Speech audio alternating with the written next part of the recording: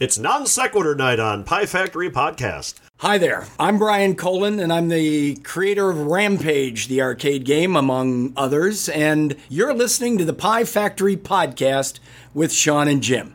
Unless I'm not supposed to say their names, because the kind of stuff they put out there probably makes me think they want some anonymity. However, the fact that I mispronounced anonymity means that this whole thing is for shit, and that's why I probably shouldn't do intros. That was perfect.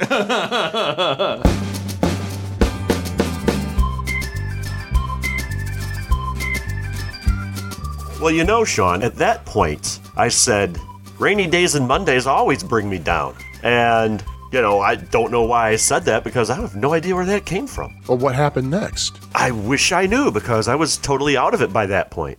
And, oh, wait a minute. Are we recording? I hit record. Yes, we are, because I hit the record button.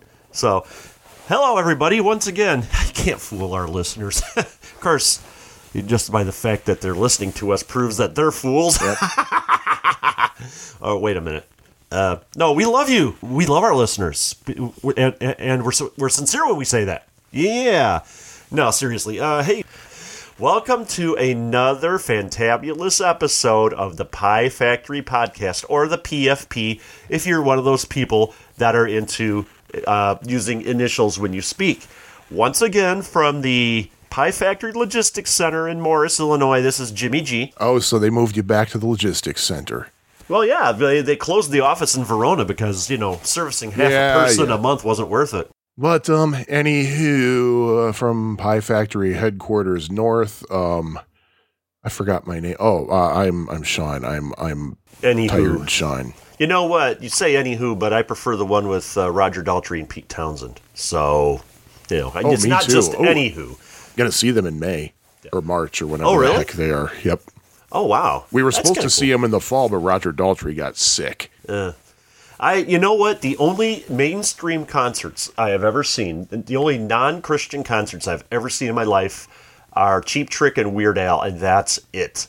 I keep wanting to get tickets to see King's X, but I never find out when they're in town until after all the tickets have been sold out, or when I don't have money. I thought they were Christian too. Not anymore. They did have their roots in Christian music, but they've over time grown and realize there's not much money in it. Yeah, pretty much. But they're still widely considered one of the best rock bands ever that nobody's listening to, which is weird. I was just reading an article about the top 20 three-piece bands in rock history, and King's X was number 9. And I can't remember who the top ones were off the top of my head. I do know that King's X was 9. I believe ZZ Top was 8, and Rush was 20, which I kind of like Rush. I'm not a huge fan, but I kind of like them. They've had some good songs. Rush isn't bad. They're not bad at all. No, they're not. I really wish I would have seen them. Genesis was like number 15 or 16 or something, and I am one of the few people on this planet that apparently likes Genesis with Phil Collins. I was just never a huge fan with Peter Gabriel, although I've heard a few tracks off of The Lamb Lies Down on Broadway, and that's a pretty good album. But other than that, I'm a Phil Collins guy, and I am not ashamed to admit it. You know what? I'm gonna make you a mixtape. You like Phil Collins? I got 2 ears and a heart, don't I? Don't tell me your troubles, Mac. You know, it's just a job I do. So, I guess I seem to have an invisible touch. Okay, No. Getting out of this land of confusion. This is going to be a very special episode of the Pie Factory Podcast. Normally we don't like to do... Very Susudio. Oh, crap. Now I'm doing it. I'm one of the few people that actually like that song. This is a very special episode of the Pie Factory where we actually have our first interview with a game designer. And Ooh, do tell. I was talking about Phil Collins a moment ago. This time I'm going to be talking about Brian Colin. It's spelled like Collins, except with one L and no S. I see what you did there. And he is the... Nice transition. Yes, thank you. I enjoyed it. Hope it was good for you, too. Anyway, so yes, he's the creator of such games as Pigskin, Arch Rivals, Xenophobe, Rampage. He's done graphics for games like Spy Hunter and Discs of Tron, and he's still in the gaming business. And games like Spy Hunter and Discs of Tron, or the actual games Spy Hunter and Discs of Tron? Okay, Mr. Literal, it's the actual games. Nobody likes a literalist. But so, Brian Colin. Brian Colin, and his company's still in the... the F is separate. Okay, I thought it was Brian Colin. Colin? Brian F. Colin. Yes, so we've got a interview with Brian F. Colin. It's Brian F. Colin, but I think the F goes at the end of Brian. And what say... Brian F. Colin. So what say that we listen in to the interview with Brian F. Colin? We're like a fly on a wall. We'll listen to a good portion of it at least. We will, of course, be putting the entire interview on our show notes page. Including the bad portion, which you're not going to hear. And I got to tell this story. We got this interview set up with Brian, and he emails us. He says, hey, I think I can get a meeting room for us, and I think it was going to be where he works in Downers Grove. And then he emails us later and says, hey, guys, I couldn't get a meeting room. Would you mind meeting at Galloping Ghost Arcade instead? It's like, corporate meeting room or arcade? It's like, yeah, I think I can deal with an arcade if that's all you have. Yes, twist our leg, why don't you? With that, without further ado, let's listen into the interview. Whenever I play, I'm getting ahead of it, but yeah, I had nothing to do ever with any home version of any game I've ever done. Whenever I play this in the arcade, I'm always playing Dr. Quack. I love Dr. Quack. I mean, he's like my favorite character. I just love any opportunity to throw out some bad puns. Even Xenophobe. Boy, you can tell he really thank you. We were wondering, Xenophobe, Xenophobe? It's Xenophobe. It's Xenophobe. Xenophobe. It's Xenophobe. Your last name, Colin, like the... Colin, Bolin. Okay. Yeah. I keep saying Colin. Yeah, but everybody says Colin. It's Colin. But I'm thinking we have that on the recording. We'll make sure we include that. Right. It's Colin. Because we're all about pronunciation, like, what's that Namco game where you shoot the things in space? I used to call it Galaga. Because Galaxian Galaga, and everybody else calls it Galaga. But we found out that the official name, the official way it's pronounced, according to Midway, is Galaga. No. Galaxian Galaga. There's a blogger who actually talked to people who worked at Midway. I worked at Midway. Okay, so, how did you say it? That's right, you did work. Are you recording? Galaga. No, I said it the way everybody else. That it was in development. Now, we didn't make it there. That was an import, but yeah, we also Galaga. That's true. Oh boy! Rampage and Xenophobe were Midway games. There you. Okay, so should we? Should I go? Should I go back to saying Galaga then? And you say anything you want. Okay. They're all silent. The thing is and then on here you did mention Zwackery as my first game. Zwackery is probably about my 7th or 8th game. Okay. I was going to say, Zwackery was that. Well. I know Zwackery was well after like Rampage and that. My first game was Discs of Tron that I worked on that was released. I actually worked on a couple. Yeah, I thought I heard you say that before, and I was like, wait, why does this thing say Zwackery? Zwackery is the first game that management called an employee a designer, and they did it in front of Nolan Bushnell. So I was on cloud freaking 9, man. I went out because prior to then it was always, none of us are designers, or we're all designers. We're not putting on, no one in particular. Depends on who came into the office. Yeah, well, it was always, about money because they figured if someone starts calling themselves a designer, then they want more money. So they were always like, no, we're all designers, or none of us are designers. Kind of like the whole Atari thing back there. The rumor that goes. Some of the higher ups said that the programmers at Atari were no more important than the people in marketing. That's pretty well, and that sounds absolutely true. I mean, we literally had they would try different things because management had no clue why something was fun, why something wasn't fun, how they should make games. Some would score, some would get turned around quickly and make a ton of money. Some they would beat to death on for a year and a half and never make a dime.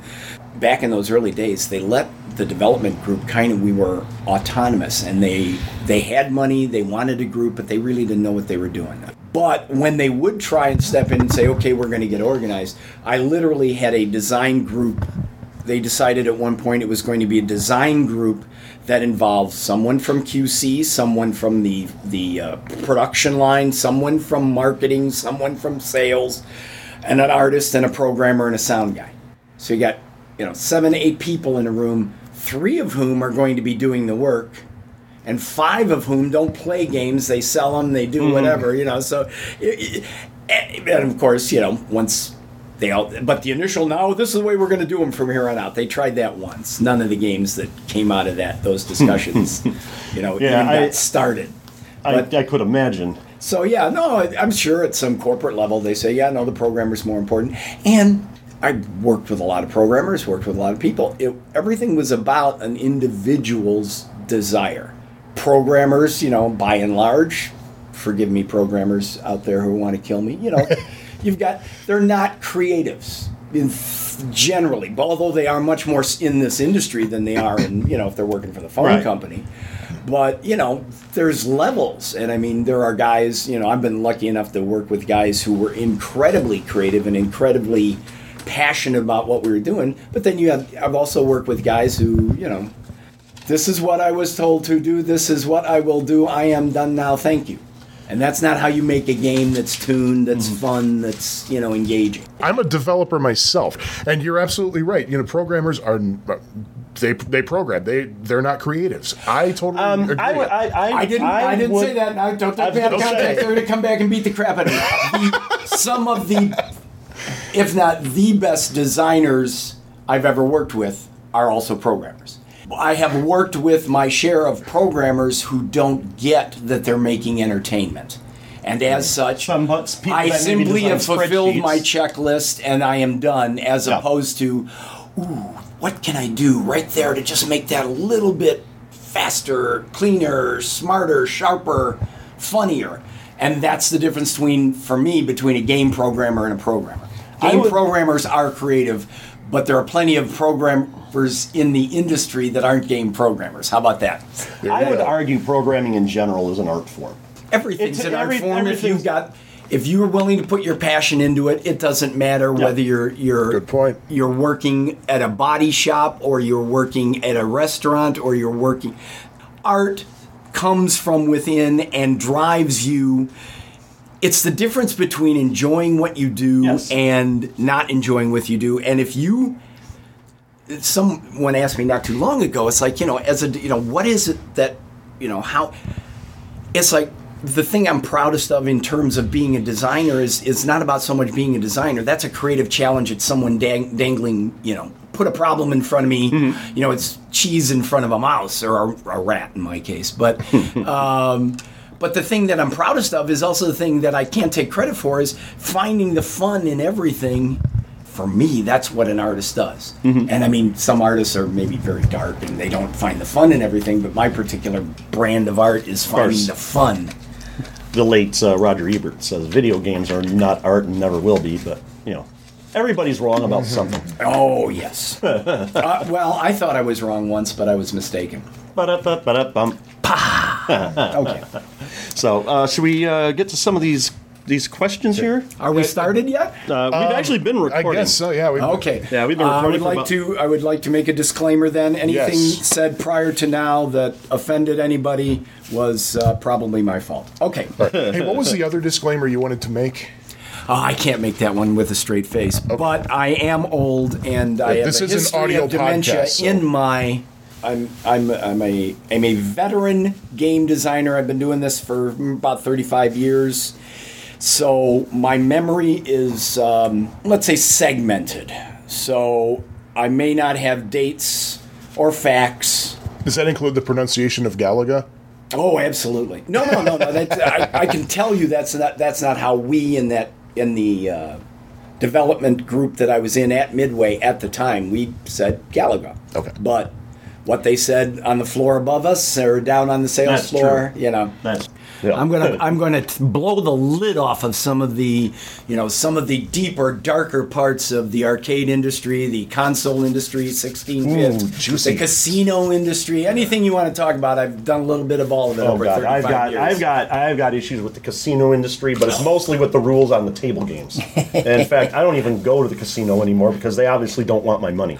I got a great casino story for you, but maybe not in this podcast, but a really great one. By the way, before we say anything, I just want to say, by the way, no quarter. We got Brian on our show without insulting him first. Neener. We're going to insult him now that we already got him. Oh, jeez. Okay. Let's. We got a whole mess of questions here. All righty. So let's have at it. First of all, what inspired you to get into animation, and what other animators do you admire? Animation was not my first choice. I was always a cartoonist. I was always an artist, but because I was a cartoonist, I didn't think of myself as a real artist. There's air quotes going up there, guys, for those of you not watching the video. Beautiful, stunning video setup you've got here, too. I love it. I'm glad I dressed. I'm surprised they flew us all the way out to the Taj Mahal. I mean, this is really quite nice with the marble. But I was in high school. I was always a cartoonist, but I got into film. I was a filmmaker in high school, made a bunch of fun films in high school, went to college for film, found out the main difference between making films in college and high school was high school, you get friends to come out, they'll do anything that you want them to do and act as ridiculous as you want. And in college, where it's costing so much more for every frame of 16 as opposed to Super 8, you get left there in the lurch and it costs a ton of money.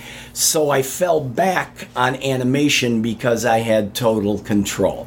And then while in college, I made some animated films that won international awards.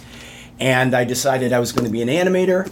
Went out to New York. I went to several different places, including places like National Lampoon and stuff like that. And every place I went said, this stuff looks great. You're a talented, funny guy. But you will have no trouble getting a job somewhere else. Yeah. And I was finally offered a job at a company that was doing animation, entry-level job, and the 4-hour test of in-betweening had me ready to go home and shoot myself. And I came back from that and just formed my own little advertising company and did, newspaper ads and cartoon art for a couple of years. And I answered an ad at the Bally Midway Company saying they wanted a cell art animator. So I thought, Bally Midway, they make pinballs. Oh, I know, they want someone to paint back glasses because cell painting is backwards on cells. Like, I went in there and they said, no, we're looking for a video game animator. And I just went, oh, well, that'll be really interesting because I'm a pen and ink animator and the industry was at the Pac-Man level at the time. And it was all I could do just to hide my disappointment. And then I even said to the guy, I said, hey, this looks really fun, and I'd be very flattered to get the job, but, you got to understand I have a successful advertising business, and I make like close to $300-400 a month doing that. So you're going to have to really step it up. And I got a call a few weeks later. I was at a wedding in New York, and my mom had them call me there and offer me the job, and they were willing to pay me like a real job. And I remember, thanking them and, $14,000 a year. What do you, just suck it and just, it's like, and then I hung up the phone. I thought, I can't say no to this. And I turned to one of my buddies and I kind of tried to make a joke out of it. It's like, well, this is it. Childhood's over. I've got a real job. But I honestly choked up because I thought that's it. College days, everything I've ever been doing. I've now got a real job. And boy, was I wrong. I fell into the industry at the right time in the right place, and everything I got to do after that and pretty much for the last 30-some years has been new and fun and interesting every time I turn around. So that's how I got into animation, per se, as an animator. My first job, I was hired at Bally as an animator. First product I worked on was this of Tron. And you guys are going to have to stop me when I keep rambling like this, because I will just keep going and going and going. That's what we do. All right. We can always make several episodes out of it. That's true. Well, I'm sure people Yeah, find take the a couple stories weeks interesting. off. I know I was very interested, but first one's free. and then the other animators that I like, I mean, I was a pen and ink guy, so my illustrators were Mad Magazine. My inspirations were Mad Magazine. So, Mort Drucker and Jack Davis. Jack Davis. And, Who's the guy that did the lighter side? That was Yeah, I didn't care for him. Dave Berg. Dave Berg. I didn't Don like Martin. It. Don Martin was too loose. I was Mort Drucker. I was Jack Davis. I was Harvey Kurtzman. I like guys who could reduce real people into funny characters that weren't. Don Martin was too loose for me, and Dave Berg was too tight. What about Sergio Aragonés? I loved his bits, and in hindsight, he was a great cartoonist. I love his stuff, especially. I love the stuff he did in the margins. Right, he was a brilliant cartoonist, brilliant humorist. But as a cartoonist style, it wasn't anything I wanted to emulate, just because it was the size of my thumbnail. But then, in terms of real animators, growing up on Looney Tunes, Bugs Bunny was not realizing as a kid that they had been done for adults 20 years earlier. But that was my benchmark. Disney was too beautiful for me. I figured I could never do that. But in terms of one single animator that I just thought captured everything, Chuck Jones. Chuck Jones. Chuck Jones. Definitely. Yeah, I mean, He was a busy guy. He didn't just do the did Looney everything. Tunes. He did everything. You he found did the out Dr. later. Seuss specials. Didn't he do yes. the Charlie Brown specials? Or Not Charlie Brown, That but was, he did the Grinch. that was Bill Melendez, wasn't it? Bill Melendez, Yeah, yeah. that was Bill Melendez. Chuck Jones, to me, Chuck Jones did Tom and Jerry. He did some. He did a great adaptation of the children's book, The Phantom Tollbooth. Never saw that. It was one of those. It was like part live action, part animated, and he did that. He was really brilliant with that. I remember reading that book when I was in grade school. Well, I think and that Chuck was Jones amazing. epitomized is the Grinch, because he captured so much life and humor. And I mean, Karloff doing the voice made it wonderful too. Oh, you can't beat Karloff. But Chuck Jones, when that Grinch, gets that evil Grinchly thing, and that smile true. just goes up and up and up, and that to me, he's my favorite animator. When easily. Disney tried to animate, like they tried to do like everything. They tried to do like every individual hair and then like every little, maybe not necessarily that, but they went more for detail, where you can't. There was a lot of detail in what Chuck Jones did, but it wasn't as busy as Disney. I think the difference for me too, and again, I look at what a lot of things I love is stuff that I try to emulate, and I know where I want to stop. And Disney, and not just Disney, a lot of companies that even today produce animation, their idea is to recreate reality.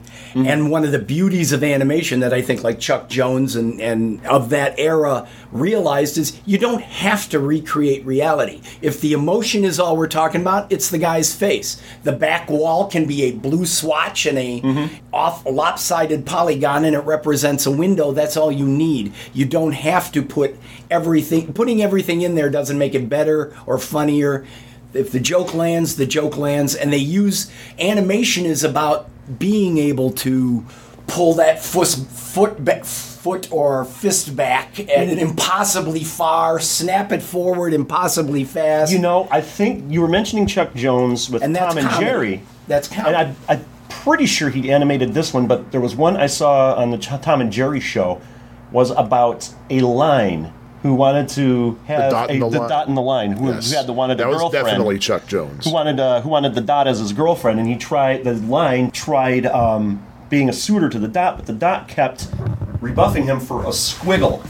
And that cartoon, even though there were no faces and it was totally abstract, and there was like very little in the way of background, it was pretty much just one color or another, showed more emotion than most things you could ever see, and there were no facial expressions. Animation. That's why I love animation, because as an artist, I can do. I mean, I've done every type of animation. Whether it's stop motion. My giant creature destroying a little city in Super 8. Moving a frame at a time, to cut out paper animation, to cell animation, and depending on what the joke is and what you're trying to do, different things let you get there in a way that's fun. for me, almost anything I ever do, it's about finding a new way, a fun way of taking whatever the challenge is, the creative challenge, and making it fun for myself. I'm a very selfish guy in that respect. So that's where the fun is for me in video games. And making games is, it's not just about, ideas are a dime a dozen, but making something real in the time you're given with the constraints you've got. I don't like just thinking outside. A lot of people say you think outside the box. Thinking outside the box is fine, but I want to push the limits of the box so that people who define the box didn't know it could do that. That's what I take joy in. It's just like, oh yeah, no, because thinking outside the box a lot of times leads to, well, the hardware won't do it, so the project gets abandoned, or we got to wait for this, or we got to wait for that. I'm also an impatient kind of guy, so I want to get it done, and I want to do the most I can with it. And I'm rambling again, so I'm going to shut up. No, I was just looking. You covered like 3 of our questions. Yeah, already. you covered a couple of questions. Okay, so. Right, and you were something I just wanted to add here is that what you just said kind of sparked this in my mind. I'm very into the Atari 2600, and I have been since 1982. And watching people come out with these homebrew games that are just amazing, and it just made me think, well, if you don't have a deadline, you could do anything you want with that machine. Would you say the same thing is true for like projects that you've worked on, like animation and things? Like if you don't have a deadline, do deadlines limit you as an animator? I'll put it to you that way. No. I see, and I think that's a huge misconception, and it is exactly the wrong way to look at it. For me, if I don't have a deadline, the deadline is part of the joy of when I talk about creative challenge, that's part of it. Interesting. I've got to have this thing done by then. There are countless developers out there around the world, and I worked with a lot of them over the years at different companies I worked at and everything else, they keep wanting to push the deadline back because they want to do more. And while it's possible, and you got the president's ear and he wants to let you push this project back another 2 months, you can add more, and you can add more, and you can add more. You're not necessarily making it better. And for me, the answer to your question is yes, you can. If you didn't have deadlines, you could do anything.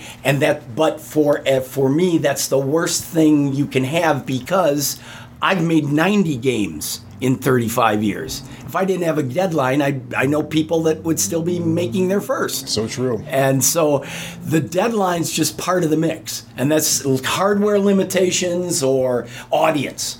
Hey, we want you to do this game. It's got to look like this, and it's got to look like this, but it's got to appeal to people that never play video games and they're over 50.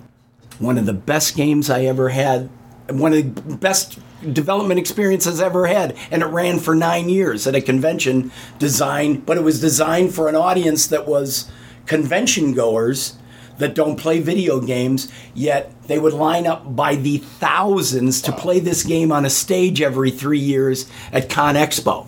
If you don't mind me asking, what game was it? The game was called the Komatsu Challenge. Okay. And it literally was a racing game in which you were racing 40-ton pickups, the type with 12-foot wheels and everything like that. Bigfoot. And they hired us to do it, and the challenge of the game was literally is their audience is not kids, it's all these guys who work heavy construction and their wives at the convention. So we had to make it idiot proof. So things that we put in the game, they're driving, their foot's on the gas pedal, but if it was an open course, so if they started driving over a hill or something or somewhere off the course, the game would gently pull them back onto the course as if the gravity of the hill was pulling them down. We had to do so much in there to make it fun and idiot-proof that it's one of the, even though it's not, to look at it, it had their product line in there, and as the course would lead, you would see all this other stuff that they needed in this as a marketing piece, but the best thing about it was the convention was every 3 years, and the second time we did it, we released a new version every time. Guys were there that had been there 3 years before, and it was the first booth they went to because they would sit there and play this game up on the stage, and it was a ton of fun. Nothing better than being at a place for a week, 10 days, watching thousands of people line up to play your game on a stage. Oh, yeah. So, and you kind of touched on this a little bit with with what you were saying there, as Sean holds the microphone closer to me. What is your opinion on the states of modern video gaming, arcade, console, what have you? I mean, you touched on it a little bit with the whole thing on deadlines, which I have an opinion on the whole deadline thing. Deadlines are good, but you also have to watch out to not release a product that you're going to have to keep updating. Well, for me in entertainment, for me it's about when I look at a new project, I got to know. And again, to climb, started out at Midway. Midway was then bought by Williams, so then it was Williams Bally Midway, and then a couple years after that, I formed my own company with my partner Jeff Nauman, and basically since then, anything that comes along, the client has what they need, and I look at how long have I got, what do you want to spend? I can do anything. All right. Bottom line is we can do anything. What do you got? How long? So I need two points of that triangle so that the whole thing can be where it is. I worked for a while for the TouchTunes company. I did in 18 months there. I did 14 games in 18 months with about 5 people on a team. So they were small games that. The concepts are simple. I know just how much we can do a 2 to 3 month turnaround for 2 to 3 people. And the beauty of that was all we had to do was to make the fun, small core game. And then because it was an online network system, it was TouchTunes, the jukebox people, we could update them live anytime we wanted to. So in that case, the deadline was about getting that core game fun and out there that catches their attention. But we were able to say, okay, now we can add the whatever it is or the enhancement or the tuning a month later. So in that case, it kind of sounds like I'm going against what I was saying earlier about deadlines, is I don't mind updates. Updates are great as long as you deliver what you need to deliver at that first deadline. None of which goes to your original question about what I think about today's console. Well, I mean, we can get to that. I mean, there's the famous you're talking about, because you don't want to ship something broken, because then your company's reputation's at stake. Capitalism, yay, capitalism, as Austin Powers said. But there was that one joke game that was a computer game that was released. It was Big Rigs. The game was so totally broken that your truck could infinitely accelerate backwards. You could get off of the play area. In the original version, the truck you're supposed to be racing just never raced. In the update, it raced you, but it stopped just short of the finish line, so you always won. And you're always winner. And it was obviously a game made overseas, because when you won, it awarded you a trophy and it said "You're winner." But the thing I thought the funniest about it was whenever you would drive over a bridge, your truck always was it fell right through the bridge, into the river bottom, and you could always accelerate full speed uphill and everything. It was a totally broken product, and you don't want to.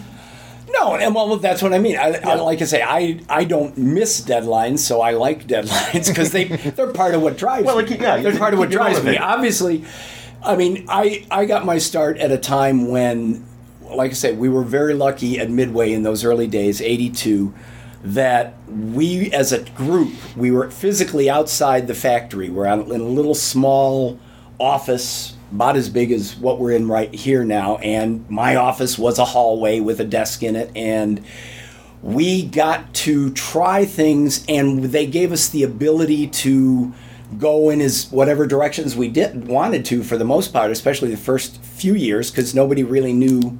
We were the creatives. We were allowed to. They gave us quite a bit of creative freedom at the early Midway, but that also meant that out of 9 projects going on, 3, 4 would come out, because they were good. Management at that point in those days was good about saying, okay, this is going nowhere, pull the plug. The trouble is can come from, and it's not necessarily the trouble. Some of the best games you'll ever see involve someone saying, no, give it more time. Mm-hmm. We got to get this to a point. Those can be very successful.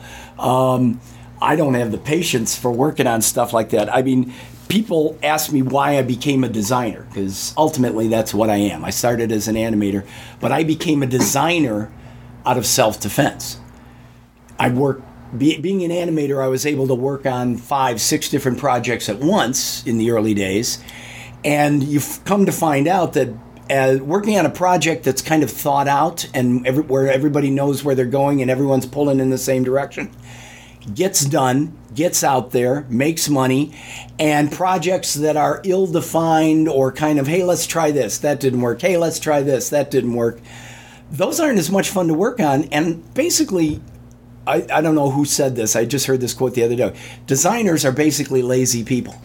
I want to think about it, put the work into the thought involved, so I don't have to redo things 12 times. And I became a designer for just that reason, is no, let's think about this, let's go in this direction. You're never going to have all the answers. No battle survives, no battle plan survives the first skirmish. But the more answers you've got, the more likely you're going to get something done. So, what do you think about gaming these days? That's a whole different podcast. It really is. I'll be the first to admit I'm not I make video games because I like making games. I like making entertainment. When I play games for fun, I play my games for the most part. I play a few games that come out after they, kind of seep into my consciousness or friends drag me to them. I mean, console games, where they're at, the stuff that can be done now is incredible to me. The fact that you need a team of 300 people in 4 years and $10 million says, great, I'm glad you guys are doing these. I'm going to want to play this at some point. But if I can have the same fun with 3 buddies of mine on a LAN game that's 15 years old, and it got done by 6 guys or in 9 months, I'm glad you guys are doing that. I love to see what's out there, but console games for the most part for me are, hey, that's fun to watch somebody to play. I'll keep walking. Now there's a few I get sucked into and then I play for a while, but for the most part, and so I'm not really anybody to ask about the state of the industry because I don't really follow it. Same with arcade games. Sure. Arcade game industry today is not only something that I've recently become aware of. You would think that as an old arcade guy, I would keep up with it. As a guy who formed his own company and gone, I'll still make arcade games if you come and tap me on the shoulder and say, make me an arcade game, I make it. If you say I need a redemption game, you say I need a PC game, you say I need a specialty game for a marketing thing, promotional game, or a mobile game, or a betting game, or a casino game. I'm a good game designer. I'm a lazy businessman. Whoever taps me on the shoulder gets me next. So I only became aware that kind of this whole resurgence of the arcade industry, there's still a few good manufacturers out there doing stuff, and they're doing great games or big games.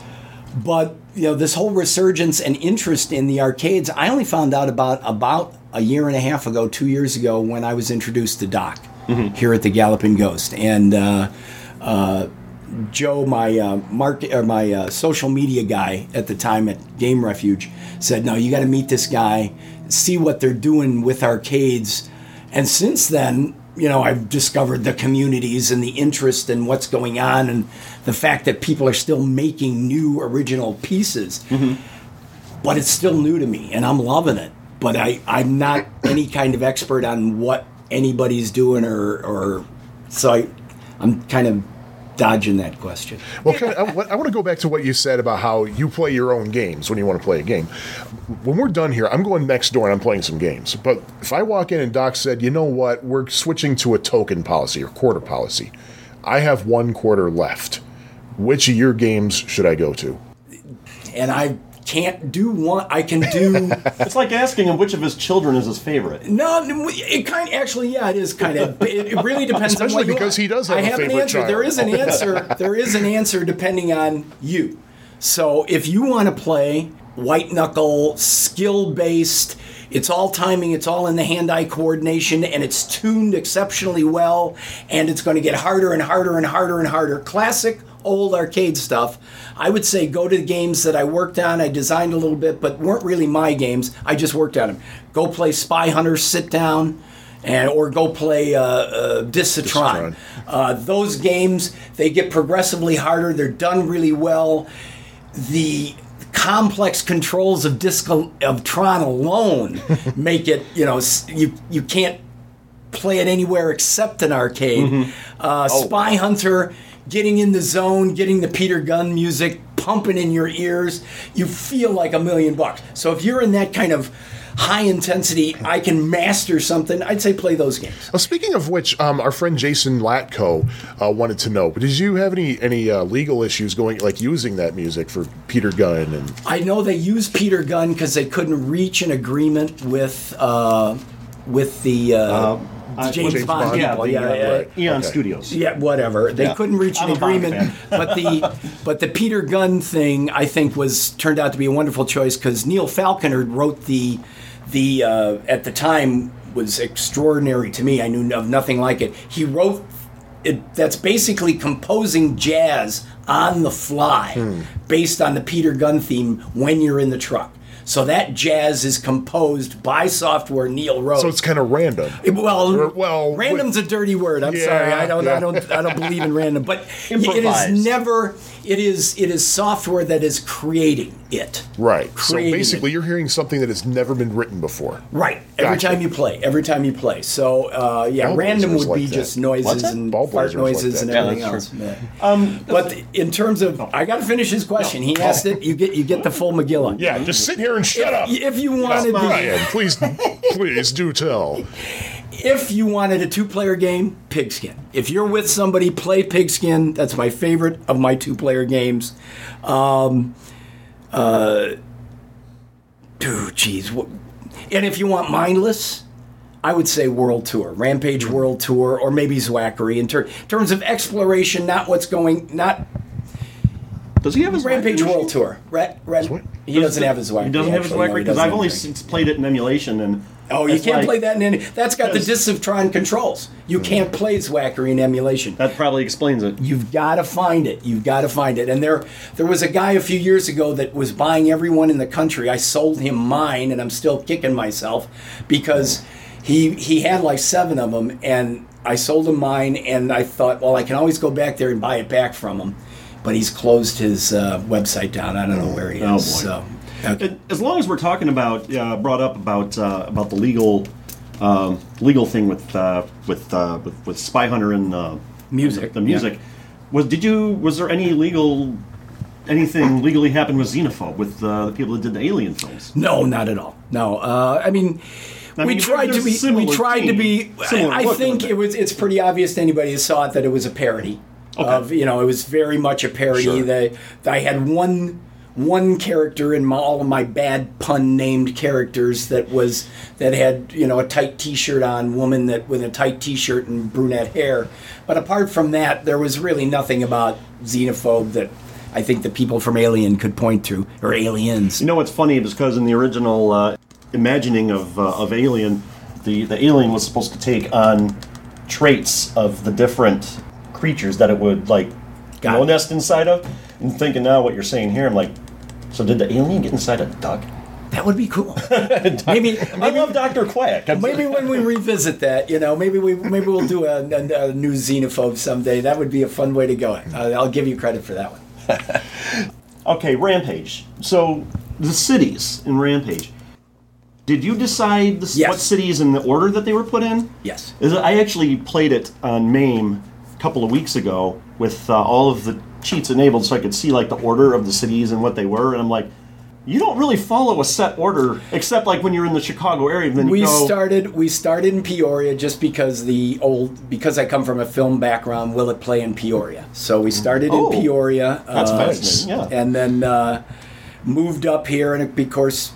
The programmer thank you for destroying Joliet, by the way. Sure. That's we had to move up to Chicago, so and the programmer was from Plano, and I was from Homewood, and okay. I was thinking you were from Plano. No, that's Jeff Nauman. Okay. And we'll have to talk more about Jeff later, because basically many if not most of my best games were done with Jeff as a programmer and so he's your co-designer. McCartney to your Lennon, basically. Lennon-McCartney is an appropriate because we did Blur. He's one of these guys that, before you told me we were actually recording, and I said this He's your Bernie horrible Taupin to your Elton John. I said some things that some programmers might take offense to. He is the exception that proves the rule. He's an incredible game designer and a very creative guy and a very, very stick-to-itive guy. We kind of gravitated together in the early Midway days. We worked on some of the same projects, but we both kind of gravitated together because we both felt that, like I talked about earlier, game design avoiding being lazy. I don't want to do this twice. Let's think about it. So we did games together when we realized that we both liked not just trying things at random. Rampage was a lot of people wonder about the inspiration of Rampage, and oddly enough, the inspiration from Rampage was the hardware limitations at the time. We came back from a trade show, and I saw some games out there like Ghosts and Goblins around at that time, or one of the predecessors of that, with scrolling hardware or very big background characters that move. And the Bally Midway hardware at that time had only like 1.5 pages of background blocks that were low resolution, and I don't know how many, but a few dozen higher resolution foreground blocks and foreground sprites. And I said, why can't we do that? Why can't we animate the background? I know we haven't got much, but why can't we animate the background? No. Animation has to be on these rectangular shapes, and all we could do is move rectangles around. And I had been toying with, why can't we have bigger characters, combine multiple sprites into larger characters? So in that meeting where we were kind of discussing the show, myself and one of the other artists, Sharon, I said, so we do a King Kong Godzilla movie. I said, because a building crashing down into itself is moving along the rectangle borders of the background. We can cover up where it's collapsing on itself with little smoke clouds, and I can do giant characters that are knocking down these buildings. And I got excited about it. Unfortunately, the programmer who was in the meeting was Jeff Nauman at the time. The sound guy was Mike Bartlow. We all got very excited about it. I went out, I wrote it up, took it to the manager of the department, and said, we all want to do this. And he said, no. I got another project for Jeff, and I got this for we're due here. So I said, okay, fine. And I waited about a day and went over the manager's head to the head of the engineering department and said, look, I got this. Isn't that great? Won't you? Oh, that looks wonderful. That one. No. Sales says we can't sell anything. There's nothing like this. We can't sell anything. And so I continue to work on just the animation of George, the ape, on my own. And then we got a new president, like within weeks of this, we got a new president who came over to run the new Bally Midway, and his name was Maury Furchin. He came from Montgomery Wards, of all places. And in his initial meeting with the company, he said, and I have an open door policy, so if any of you ever want to come to me about anything, come on in. I was there the next morning, knocking on his door. He loved the idea, and that's how we got to do Rampage. Oh, nice. And they basically said, we can't do it, and I just, the document, it was a little presumptuous. It was just a little 2-page document with my drawings on it, but it said, this is why this is next year's #1 game. I wrote that as on the top of the game design document because to me, there was no way that couldn't be fun. And the heroes of that game were bigger than anything anybody was seeing. And then as a cartoonist, I was finally able to, the character was big enough that you could read the expressions on their faces. So I was finally able to do the comedy. I love those expressions. Thank you. I loved making them. I had a ball. For me, that's what it was all about, was that bringing that comedy to the player. And especially in the first Rampage, I think that's what made it succeed. See, I guess that's probably why Rampage and like Arch Rivals are probably among the only couple of games that exist where I don't mind using the continue options. It's like, oh, I got to see more of this. I want to see what happens next. You know? So I've never played Arch Rivals or Pigskin because I'm just not a huge sports fan. I am not a sports fan either. We had done Rampage and had a couple other. I did Rampage with Jeff Nauman, then I did Xenophobe with Howard Shear, another 3-player game. We had a few successful runs in a row, and so they were kind of letting us do what we wanted to do. And Jeff was taking a plane trip back from some convention, and on the trip, one of the early games that Jeff and I did together was after Demolition Derby, which was a 4-player car Demolition Derby, we did a 2-player head-to-head game called Sarge, in which you could jump from your helicopter and run over and get in your tank. And I had always, one of the first games I worked on at Bally that didn't get released because it was only a 2-player game was a game called Ant Raid, in which you sent out an army of ants to grab as much food from a dump. And the idea of controlling multiple players was something I always kept trying to bring back into my games. And we did it with Sarge and had a little bit of success.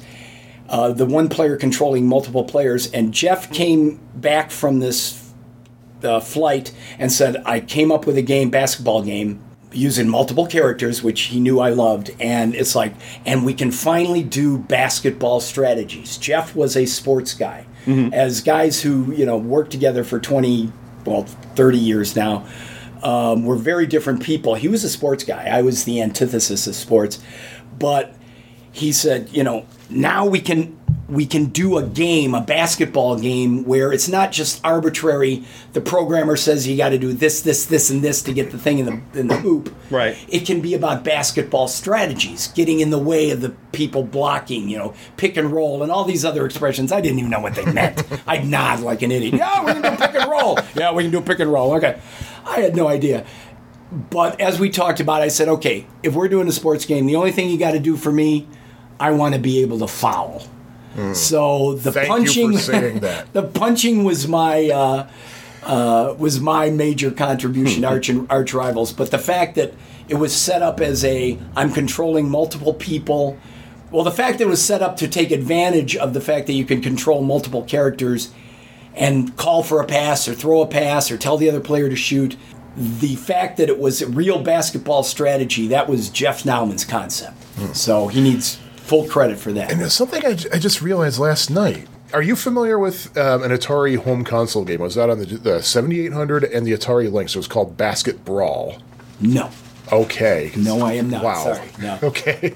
Because I'm thinking, wait a minute. This sounds a little bit too dangerous. We used the phrase basket brawl, and exactly. I did it. By that time, I was doing all the cabinet art for our games. Rampage was the first game they let me do all the cabinet art as well, and then they were nice enough to let me start doing it on the rest of my games. But yeah, I thought I coined the phrase basket brawl when we came out with Arch Rivals, but maybe it was predated by I think the Atari thing came out in '92, which is why I'm like, oh no, then they stole it from us. Exactly. They stole it from us. Hey, lost I've never money. played that one. Yeah. The early Midway days, the early Midway group, it was all kind of everybody pulling for everybody else. Everybody would walk into everybody else's cubicle and give advice, and it was very free and very open, which is not always the case at other places I've worked. But we liked head-to-head games. Jeff and I, in particular, liked head-to-head games. So anything we played, little secret, they're easier to design because the players are bringing their own fun. You've still got to make the single-player game challenging. Sure. But you want to invite that buy-in anytime, especially people don't understand this so much today because they play it, they play home versions or whatever. And back when we designed these games, it was all about getting that next quarter. My games were designed to make you laugh when you died or to make you scream, oh no, and pull out that next quarter. I think we were talking prior to the recording this, and you mentioned the continue in Arch Rivals as one of the games you will always continue. That was the brilliance of my partner on that game, Jeff Nauman, because whether you realize it or not, that was the first game in which, okay, whether or not the thing's going into the basket is a random number based on a number of, not random, but on a table. Random is a dangerous word. Random is a dirty word, but it's a table based on everything that's going on currently in the game, who's winning, who's losing. There is a random element to it, but it isn't a table-driven thing. But that thing's going to the basket, and you know what? The game timed out 10 seconds ago, 15 seconds ago. We didn't stop the game and ask for another quarter until the ball was in the air on the way to the basket, and then we stopped the game. That's exactly what got me. And then said, hey, it's timed out. So if you're paying attention, that timeout will go sometimes 5-10 seconds before that. Next time that ball goes to the basket. I remember playing that game at the Aladdin's Castle at Louis Joliet Mall. Louis. And I was... it's pronounced Louis. Shut up, Mr. Galaga. And Marseille and I was like, pronounced oh my God, Marseille. I need another token. I need another token. I got to run over to the token. That was brilliant. That was Jeff's. When he came up with that, we just grinned from ear to ear. Because the thing about that is you can't resist. Yeah, you can't resist. It's the suspense. Is it and it's go the fact in? that, I played basketball when I was in grade school. It's like, I got to see all 4 quarters of the game. And, it brings up another point because, Sean is less likely to continue on a game than I am, and it all boils down to the fact: is the continue worth it? It's excellent. Is the entertainment worth it?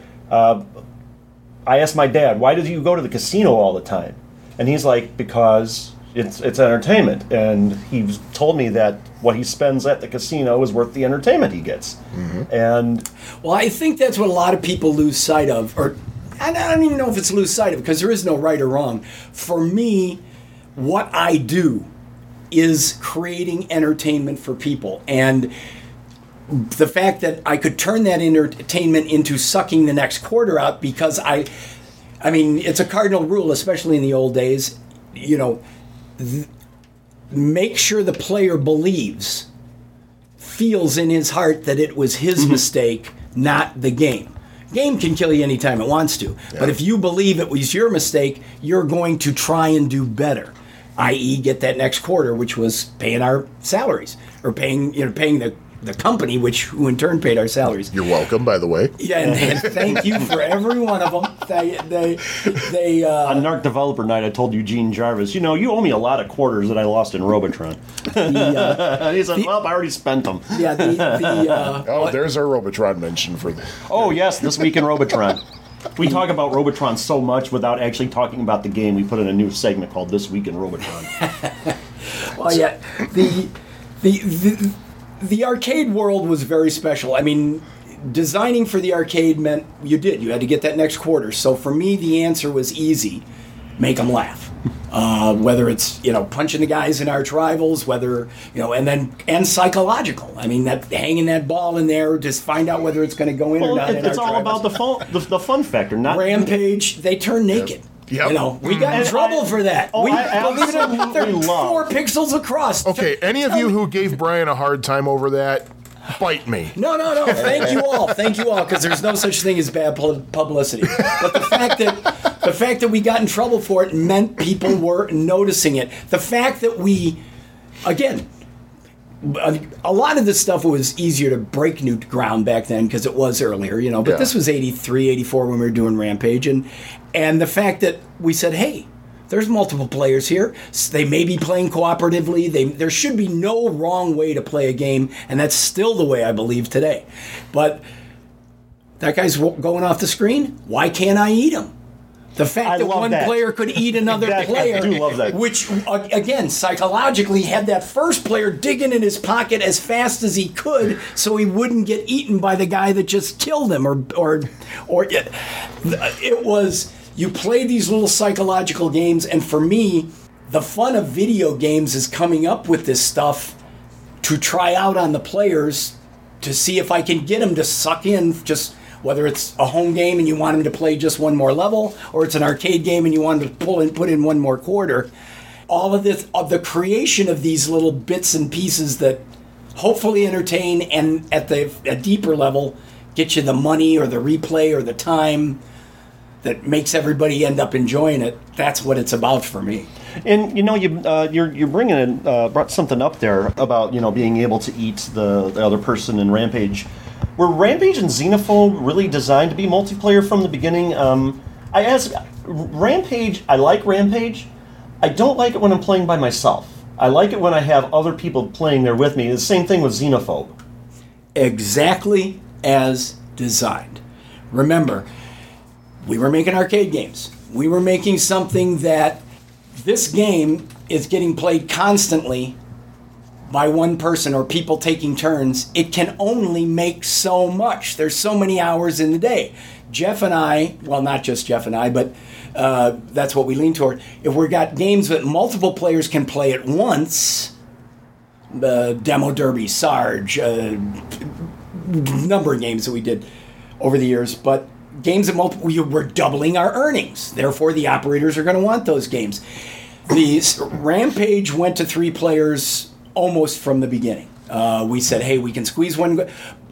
In those early days, too, we got to decide how the joysticks, what kind of joysticks we had available, where the buttons were placed. Do we only do it for right-handed players, or do we accommodate people from both sides? We got to play with a lot of that stuff. The ergonomics of the cabinet and Rampage. We can fit 3 people in here if we just push this control panel out a little bit and shape it this way. So that, and then Xenophobe, after the success of Rampage, there was no way Xenophobe was not going to be a 3-player because it was following on the heels of Rampage. And actually, we have a question here from a listener. Save 2600 on Atari Age asked, why was Xenophobe designed for 3 players instead of the usual 2, especially because some depth on the screen by necessity was sacrificed? Xenophobe, a couple of reasons for that. Again, talking about... actually, I haven't mentioned this yet. You know how you scroll back and forth in Arch Rivals? We didn't have scrolling hardware. That's all faked. Wow. I drew all that in such a way that it was completely faked. Those people, there are no struts on the bleachers because those bleachers aren't moving. The little people are sliding back and forth to make you think that it's moving. The only thing that was redrawn 8 times, because there's 8 pixels in a background block, is the actual, free throw line and that stuff. Everything else is fake. There's no scrolling. Coming up with that innovation on a non-hardware scrolling was the result of doing it in a limited way in Sarge, when we would scroll on an entire screen at a time, which in turn, and then that was scrolling down the buildings into themselves in Rampage. The fact that we were doing things that couldn't be done is part of what would make us grin about making games. Xenophobe was 3-player, as I mentioned, because of the earnings. Rampage, earned triple what other games were earning because we could get 3 people on it. And Xenophobe, we were scrolling these little windows that if they were bigger, if you'll ever play Xenophobe in the arcade, you'll notice they never scroll at the same time. Even if you're all walking out together, they are kind of staggered. I have noticed that. Because the hardware couldn't handle that much movement at once. So I have noticed that. Both allowed us to have 3 players, and it kept us from overtaxing this non-scrolling hardware. So, yeah, good question. So, yes, the short answer was yes. It was designed to be 3 players from the start, and that's why. So, let me see. One last for Rampage here, specifically. You obviously love, some of the monster movies from the 40s, 50s, that sort of thing. Is there any big monster in movies like that you would consider a favorite, or do you like them all?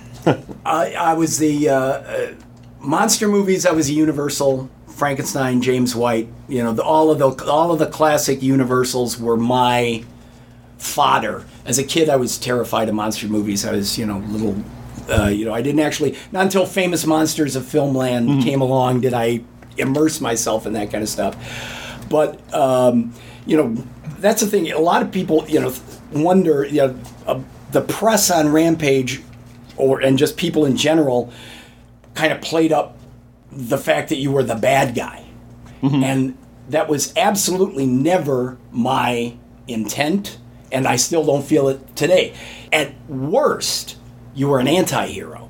But you were basically, if you read those scroll up stuff, and the story that goes on in the split, you're a victim, and all you're doing, you can literally play a rampage only looking for food. You don't have to eat people, and you're defending yourself from the guns. You can run from them. You don't have to. You play it the way you want to play it, and those characters are the victims. They're the heroes. They're, again, anti-heroes. Now, is that kind of why they're actually like mutated humans? Like, exactly. At the start of Rampage, the first one, and then even more so in World Tour, where we really go over the top to talk about the evil Scum Labs Corporation. By the way, thank you for destroying Kankakee. That's where I was born, and I actually lived there for a short time, and I actually took a screenshot of that, used it on my Windows desktop for a long time. It's so nice to see that phrase. Kankakee has been destroyed. I like Kankakee better than you, even though it was rated the worst city to live in Illinois. I love Kankakee. I love Bourbonnais, I should say, rather. All right, but anyway. There's some... Yeah, okay. But there's some good bars down there, too. You guys have a high tolerance level, and I admire you both for it. I was born and grew up in Joliet. I love the Midwest. I love the fact that we have seasons. I love the fact that being here near Chicago, I can go anywhere in the country, and come back here and still get winter, most winters, not this one. We have our heat, we have our autumn, I'm not crazy about spring, but what are you going to do? Oh gosh, don't even get me started. Yeah. Well, we know that the Atari 7800 versions of Xenophobe and Rampage, that's not your artwork they used. So. Right. I had basically nothing to do with any of the home stuff, adaptations. Sure. What about the Rampage series that was home console only after the arcades closed down? Did you have anything to do with those? If only you people could see the look in his face. Earlier, I'm a brilliant businessman. Have I? Perhaps I haven't mentioned that because it's the farthest thing from the truth. When we did after we left and formed our own company, Ken Fedesna and the nice guys at what is now the new Williams Valley Midway, or then just Midway, asked us, when we were going to come back and do games. And we were in talking to them, and they wanted something for a specific audience. And Jeff and I looked at each other and said, let's redo Rampage. So 10 years later, we did Rampage World Tour. And after that, a few years later, they were bought, and headquarters for Midway moved out to California. They did the home version of Rampage, which was actually done by a programmer on the airplane on trips between the entire port was done on the airplane. Oh, wow. On his 4 or 5 hour trips between LA and Chicago. But I digress. Anyway, after that, they came to us and said, we want you to do now a third Rampage game for the home, for the PC, or for consoles. And I said, great. I had already put together and designed a 3D Rampage in which the characters started from where they started at the end of Rampage World Tour, which is about 3 inches high, bouncing around on the ample bosom of the astronaut who was up there in space with him. Return to Earth that big, break out of Scum Labs again, grow huge, and start all over again. But follow them. The whole game was for a first-person view of you and your buddies to be played as a multiplayer game. I had mock-ups, picking up tanks, using them as guns, that type of thing. They said, and I actually sunk some time into this whole presentation, and Midway said, well, that's great, but we just want you to do the old game exactly as before and add some new characters. And I said, well, if that's what you want to do, we've done that twice already. Go find somebody else. Now insert, kicking myself ever since because we should have stayed involved with that franchise. But at the time, we were busy, and really I wanted to push that to somewhere else. But plenty of people they've done quite a few versions of it. But the only 2 versions I did that were my game were Rampage and World Tour. If you ever get around to doing another version of Rampage, if they contact you for whatever reason, I'd like to see the Amazing Colossal Man and the 50-Foot Woman be in the games. Actually, that'd be more likely because I could probably get those licenses. Time Warner has Rampage, and they're not letting it go anytime soon. Oh boy. There you go. And That's in trouble. I think a couple of those might be public domain at this point because they did them on Mystery Science Theater. Oh yeah, the movies, yes, Yeah. absolutely. I don't know if they're public domain, but I bet but- we could get them cheap. Yeah, most Okay. likely. But if there's something you could change about your games, what would it be? And were there any game ideas that you have not yet been able to accomplish for one reason or another? Okay, anything I could change. Every time you do a game, you learn things. Learn things. Again, air quotes here. Learn things equals mistakes. Hindsight 2020. Yeah, hindsight 2020.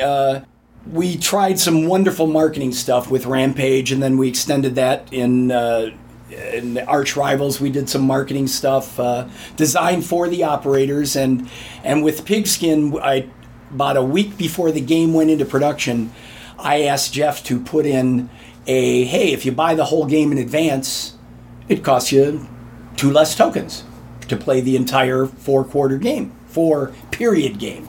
So instead of it costing you, 9 credits, you could play for 6. So we did, and went out there. Earnings were great on Pigskin. For those that don't know, Pigskin is Arch Rivals, except it's rugby with torches and swords, and you can decapitate people and all that. Okay, I'm going to have to So it's play like that. real rugby. It's real rugby. And it did real well, and then earning would drop off at a location. Then it'd do great the next week, and then earnings would drop off. And we were kind of wondering about that, and come to find out about 8 weeks after the game had been released that there was a bug that if someone bought in at the right time to a one-player game, second player bought in and paid for a full game, the game would play for free until it was turned off again. Oh, wow. So, you learn these lessons like, okay, there's a reason you have 6 weeks of testing and don't put anything in the week before you send out. So there's all kinds of things over the years that, those types of things, if I could change, I would. But generally speaking, I'm pretty happy with most of my games. And one thing that I've been thinking about this whole discussion, because you talk a lot about earnings in the business and all of that, and people get like, the continues and the buy-ins and all this. It's a business, first and foremost. And the basics of economics is that you have to have somebody or something that somebody wants, and then they will pay you for it. And that's, people might get upset that you talk about all this, but this is the reality. This is... Well, it's also part of what when I say design challenge, people think I'm just throwing out a trite phrase or something, but arcade designers, which is where I came from, we understand something that most video game designers, I think, never had to deal with, is that in a very real, immediate way, we had 2 customers. We had the kid putting money in the machine who wanted to live forever. And we had to make him happy on a quarter. I want to live forever. And I want to be challenged, and I want to get better, and I want to live forever. And we had the guy who's buying the machine for $3,000 and putting it in his location, who wanted that kid off in 45 seconds or less. And we had to make them both happy. And so anything else we did, and bottom line is we were doing this, we were making ourselves laugh, we were having fun with the skill of the game and everything the game could do. But in the back of the mind of every good arcade designer was we have to make both those people happy. The game can't be, well, especially back then, it can't be a $10,000 game or take, X number of years, because the guys on the factory floor are going to get laid off if that doesn't get done on time. Right. We got to have a product that's got to come in for a price.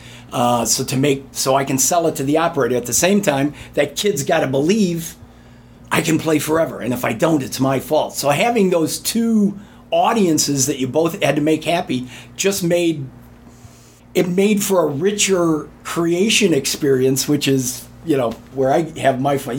You guys are looking at me like I'm crazy, but you can tell by the idiot grin on my face. Well, this is where I have my fun is making these things. We're not looking at you like you're crazy. We're looking at you like your family, which is the same thing. That's pretty much Crazy is the normal in this group.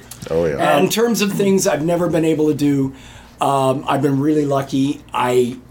Game ideas are easy. There's a million games I'd love to do if somebody wanted to come up and pay me to do them. My business model over the last 35 years has been pretty simple. Pay me and I'll do a game for you.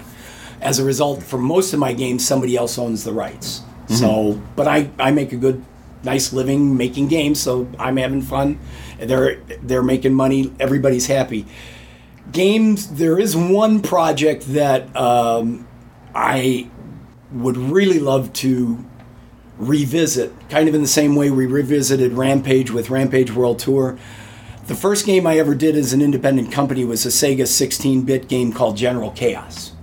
EA, we left Midway, we went out to California based on just a couple of phone conversations, no documents in place, and we went there and pitched them this game sight unseen. They said great. Actually, EA asked us to form our own company so we could do a game for them. It was very flattering and very nice.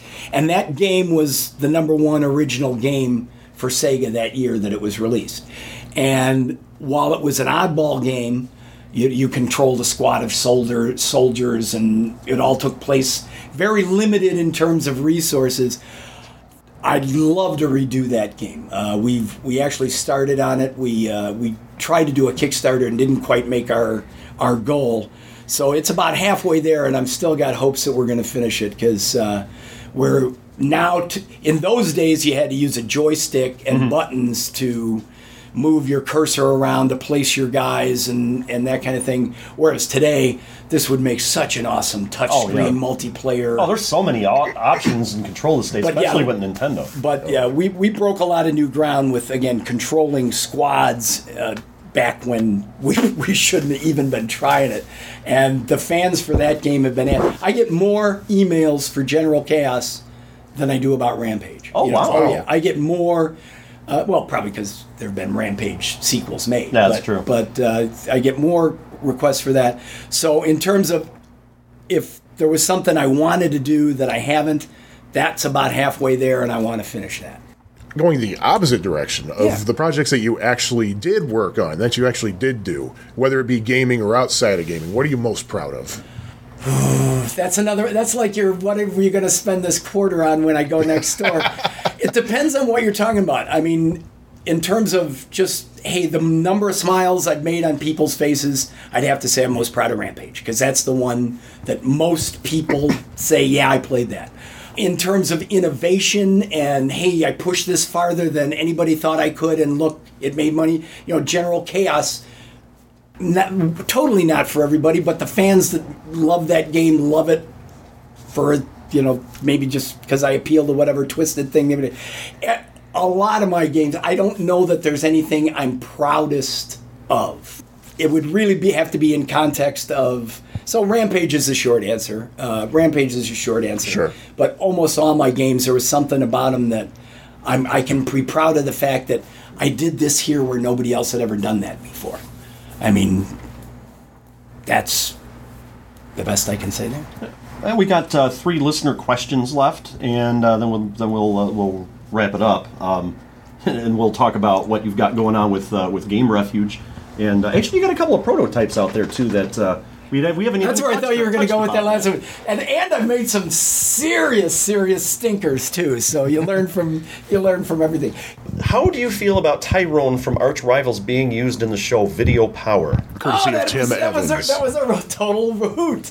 We got very excited about it. Tyrone is one of the characters in Arch Rivals. So I've never heard of Video Power. I don't know what that is. And it was a animated series, lasted probably a half a season. I don't know, but.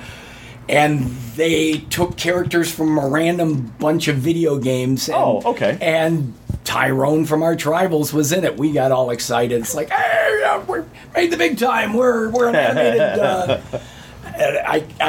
To be honest, I don't know that I ever actually saw it, but we got very excited when we heard that. We'll have to look and see. There's got to be a clip of it on YouTube somewhere. In your experience, this is from Matt Burke. Hi, Matt.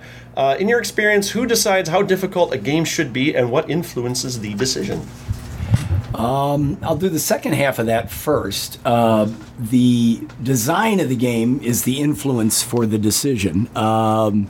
So whether you're working as a single designer or everybody's contributing to the design. The design of the game is, first of all, where how difficult it is, and there's a big spread on even how you would interpret difficult.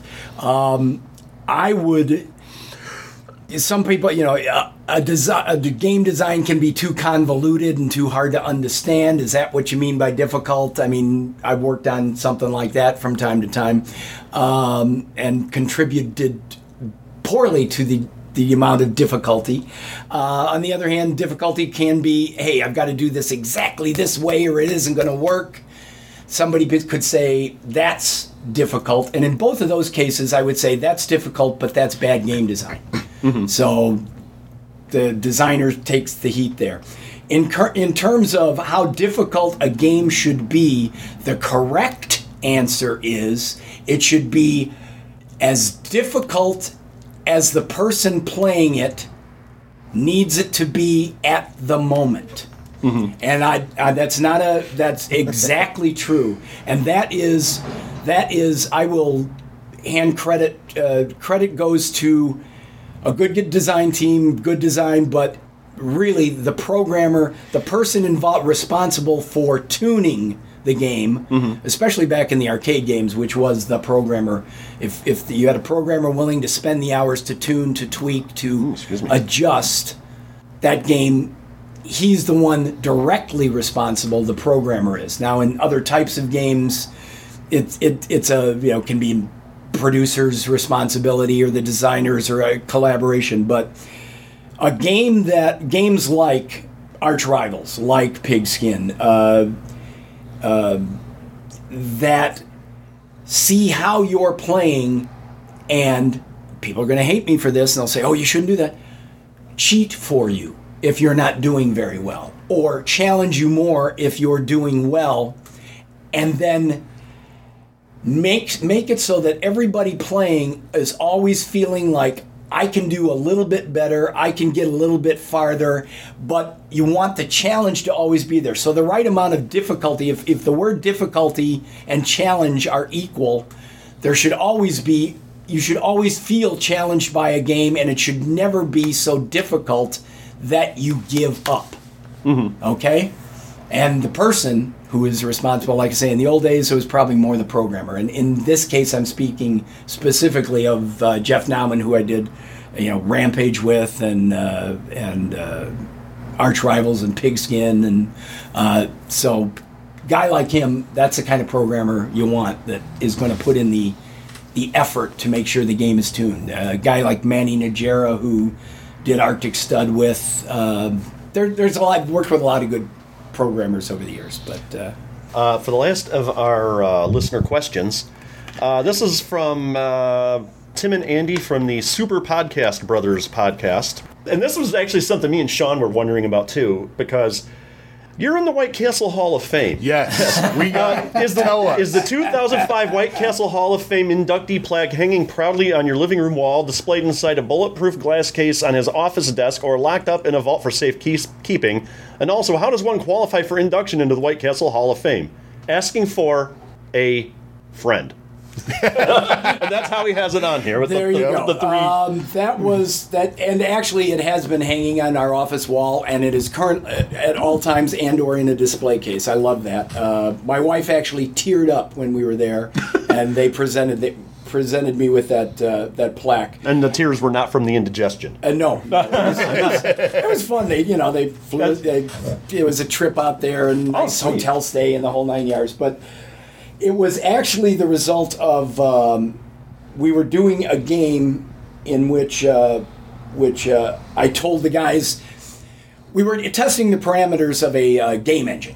Long before Unity, it was like, I think it was a Torque game engine way back in the day, and I said, okay, in terms of what this can do, let's create some recognizable locations that we can see how well they turn out in the game. And I'm thinking Eiffel Tower or the Taj Mahal. And the one modeler created did a White Castle.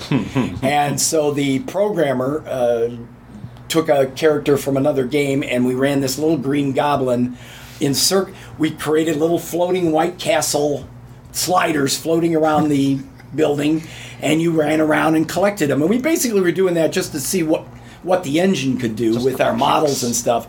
And one of the guys, we had a White Castle near the office, and one of the guys said we should, they've got this Cravers Hall of Fame. So I sent in a video of the little goblin running around picking up these sliders, and they liked it. And next thing I know, the three of us were sent out to be inductees in the White Castle Hall of Fame. Did they?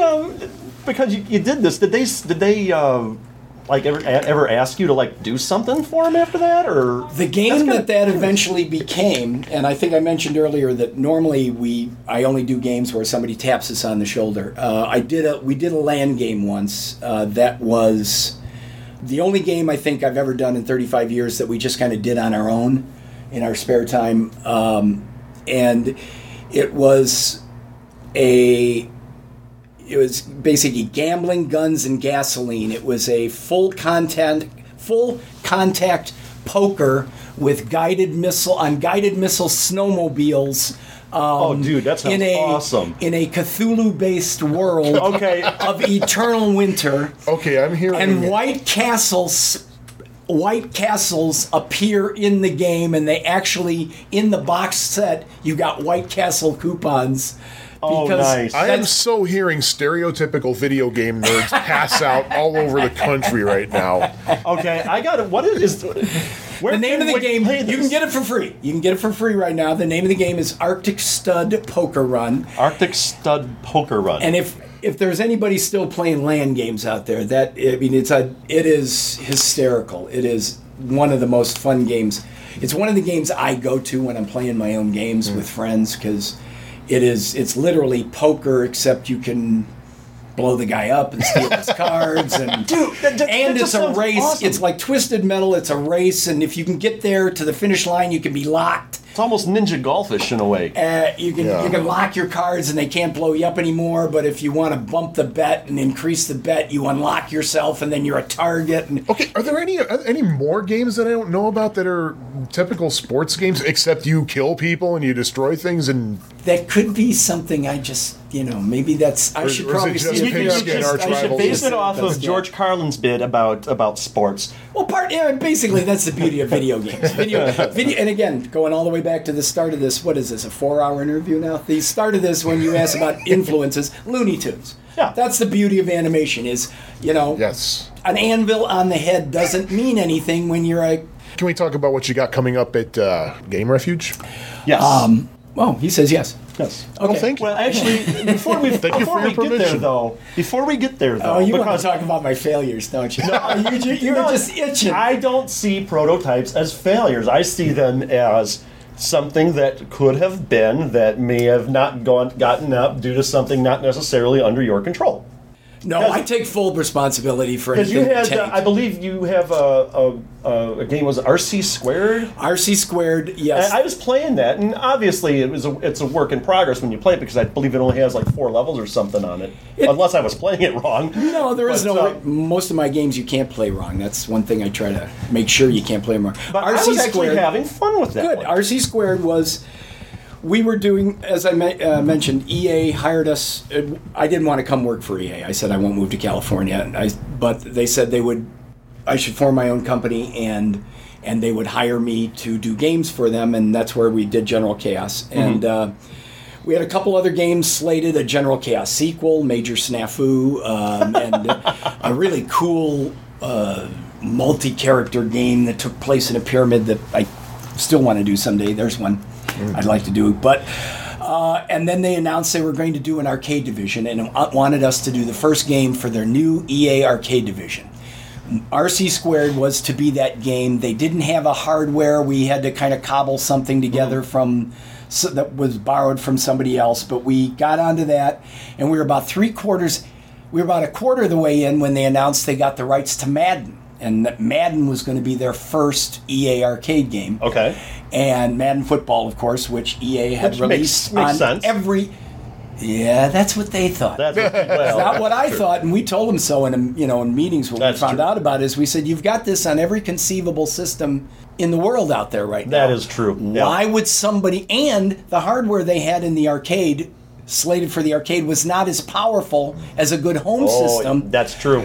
Why would you, and they released it, they pushed it out about 2 months before RC Squared was slated to be done, and to massive failure. I mean, it earned no money at all. Wow. And because everybody had it at home, and they had a better version at home. So, of course, it was a good game, but why is it going to earn money when I can play something I can't play at home? So RC Squared was never finished. And Doc here at Galloping Ghost, I donated are the only surviving arcade cabinet with RC Squared in it to Doc. So yeah, I like that game. That's a fun game. Good, thank you. It was fun. The hardware's a little wonky and the pixels kind of flicker here and there, but it was ambitious. It was silly. I mean, obviously, prototype needs some tweaking. Yeah, it was not finished. It was fun. Thank you. And then you had International Team Laser. That was just a marketing mistake. We were told that we had a few months to do a game specifically for a European conference. So Jeff and I put together. I had been looking at trying to do a laser tag. It was hot at the time, and we put that thing together, and it just didn't work. It was complex and convoluted, and that eventually became Blasted.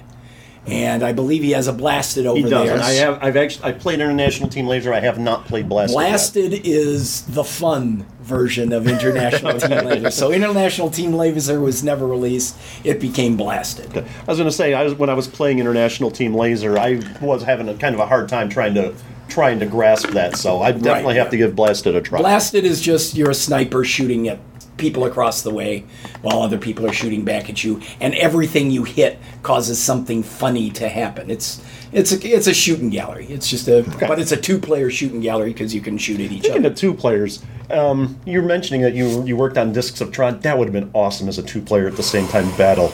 Ooh, wow. But the cabinet would have been interesting. The programmer on that, Bob Dinnerman, was driven, and he was a genius. And that game would not be he was the designer, he was the programmer, he was a brilliant guy. He was the first guy I worked with in the industry, and he was exacting, he was demanding. And he appreciated the fact that I brought animation, because I guess the people that worked on it previously couldn't really get, because you had very limited art space to work with. So I was pretty proud of the amount of animation we were able to get out of the few sprites we had. But that was a great game to work on, and man, I love that game. I had the environmental in my basement. I had to saw it in half to get it in my house. Oh, wow. Yeah, that was wonderful. I think the first time I ever played that, it was the environmental, and after playing that, I'm like, I've played it, on the stand-up, and I'm just wondering, if you have the environmental, I mean, if you don't have the environmental, you're not really playing the game. It was, yeah. The half silvered mirror, the 3D effect was marvelous. Oh, it was so. And, that is an awesome George game. Gomez designed that cabinet, to the best of my knowledge. A great video game. One of the lead designers on Spy Hunter, and mainly a pinball mechanical designer, pinball guy these days, I believe. But he did that cabinet, was incredible.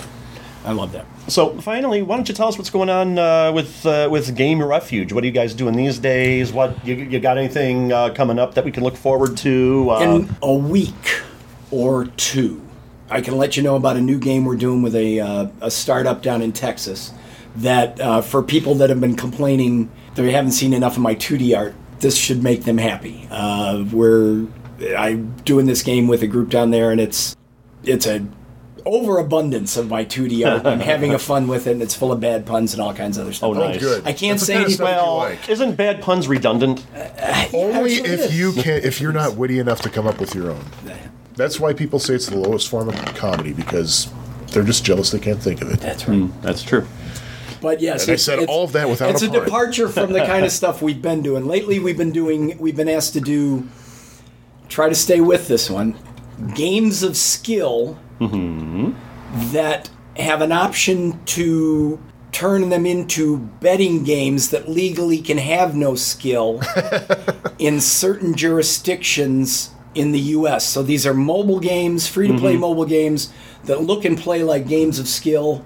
But if you happen to be in Oregon or California or Iowa or New York, you can hit the button and get spit out to this. It basically enables this betting process where you can win hundreds of dollars. We did over the years, like I said, whoever taps us on the shoulder, we've got a number of I've got a number of gaming industry patents, but and we did a lot of fun casino stuff. But we were asking about what we're doing now. Yes. That's what we've been doing is these mobile games that you can play right now. I'll send you the links and you can put them out there if anybody cares. Are both platforms iOS and Android? iOS and Android right now. And Windows is done, but the parent company that hired us to do this hasn't released the Windows stuff yet. We've got that game, like I say, I'm waiting for this group to, once they make the announcement, you can go to Game Refuge Facebook page or our website, and I'll make an announcement there once that's around. I'm talking to 3 different groups here in the last few weeks, but I may be doing a new arcade game this year, and I'm real excited about that. We're talking to some groups right now. I hope I don't jinx it by even mentioning it. You can just leave it at that if you want. Yeah, and I can't say anything more about that or the other one until there's an actual announcement. So I'm just lucky enough to be plugging along and doing what you love, huh? Yeah. Awesome. That was an excellent interview with Brian Colin. Very nice guy. If you ever get a chance to meet him, I highly suggest. He's very, very, very personable, and he's still in the business, still making games. In fact, that one game he mentioned, that Arctic Stud Poker Run, I've been trying to get it to run on my PC, and for some reason, I just can't get it running. I just wonder if it has to do with my video card. It runs. Well, you better go catch it. I hear the music, but then I just get an error message. So I'm going to try a few things to see what more I can do. But it looks like a ton of fun. I definitely want to try it. But and afterwards we went into the arcade, the Galloping Ghost, which is where we had the meeting at in the offices right next door.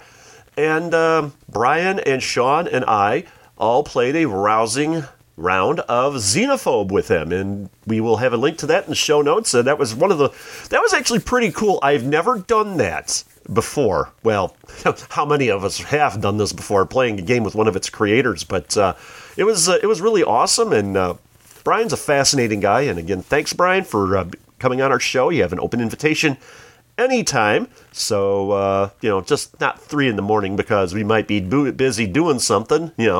Me and the wife might be busy doing something. That's the next episode. But at any rate. Yeah, next episode. With that. And by the way, spoiler alert, I suck at Xenophobe. I'm good at it when I pump a bunch of tokens into it, but that's a different story for another time. And anyway. The one point I actually liked about this interview, though, is we did talk about the whole thing because he was talking about how it was important to get for the coin in and everything. And that was just one of the economic realities of the arcade at that particular juncture. As I mentioned in the interview, how much is the entertainment worth to you? And a lot of those, in my opinion, a lot of those games were worth it. And, there you go. So, but and again, there I go. Fascinating interview. And so next week we are going to actually review 3 games. 3? Yes, 3 games. Do tell. But one topic in particular. And I'm not going to... You know what? I'm going to ruin the topic. Normally, I don't ruin the theme the episode before, but I think it's... because of the nature of the topic, I think it's just fair to warn our listeners. Next episode... We didn't warn our listeners when we were talking about games in which you rip spines out of people, and there's bloodshed all over the place. Well, people can take blood and guts more than they can about our next episode, but coinciding with Valentine's Day... we're going to have an episode out about adult arcade games. Yes, there were adult arcade games. And it's the fascinating thing is not all of these games were put out by no-name companies. Even though we're going to talk about 3 games, I'm going only to tell you the names of 2 of them right now. 2 of the 3 we're going to talk about are Lady Killer and Puzznic. And I'm not going to say the third one just quite yet, but the next episode is going to... Husnik, wasn't that a Russian satellite? Why, I think it was. So I'm just going to warn you, the next episode might get quite a bit NSFW. Not safe for whomever. So I'm just throwing that out there right now. So until next time, this is Jimmy G. Actually, I will continue to be Sean after next time as well. So not just until next time. Tricky. So we will see you all in 2 more weeks with that. And then after that, we're going to review 2 more games. And those 2 will actually be related to this episode. But I'm not going to tell you which 2. You probably figured it out if you're a regular listener. So there you go. That's true. Of course, if you're not a regular listener, I suggest you get some laxative. There we are. Where? Bye-bye. Ciao. This episode of the Pie Factory podcast was edited and produced by Hyde St. Pierre. Opening and closing theme is The Happy L, composed by Sean Courtney. Follow the Pie Factory podcast online via the Facebook page, on Twitter at Pie Factory PFP, or the show notes page on piefactorypodcast.com. Yeah, it's not going to be intimidating at all to have a camera pointed at my crotch the entire time. No, that's fine. No, if you want my artwork, it's basically you got to have the headers or the posters that Doc is selling at the Galloping Ghost Arcade. Okay, how to take the eBay pic. Oh, no, can I say that? You can get it for free right now. The name of the game is Arctic Stud Poker Run. Arctic Stud Poker Run. And I've got a buttload of plugs. Wait a minute, there's got to be a better way to say that. I just caught what you said. No.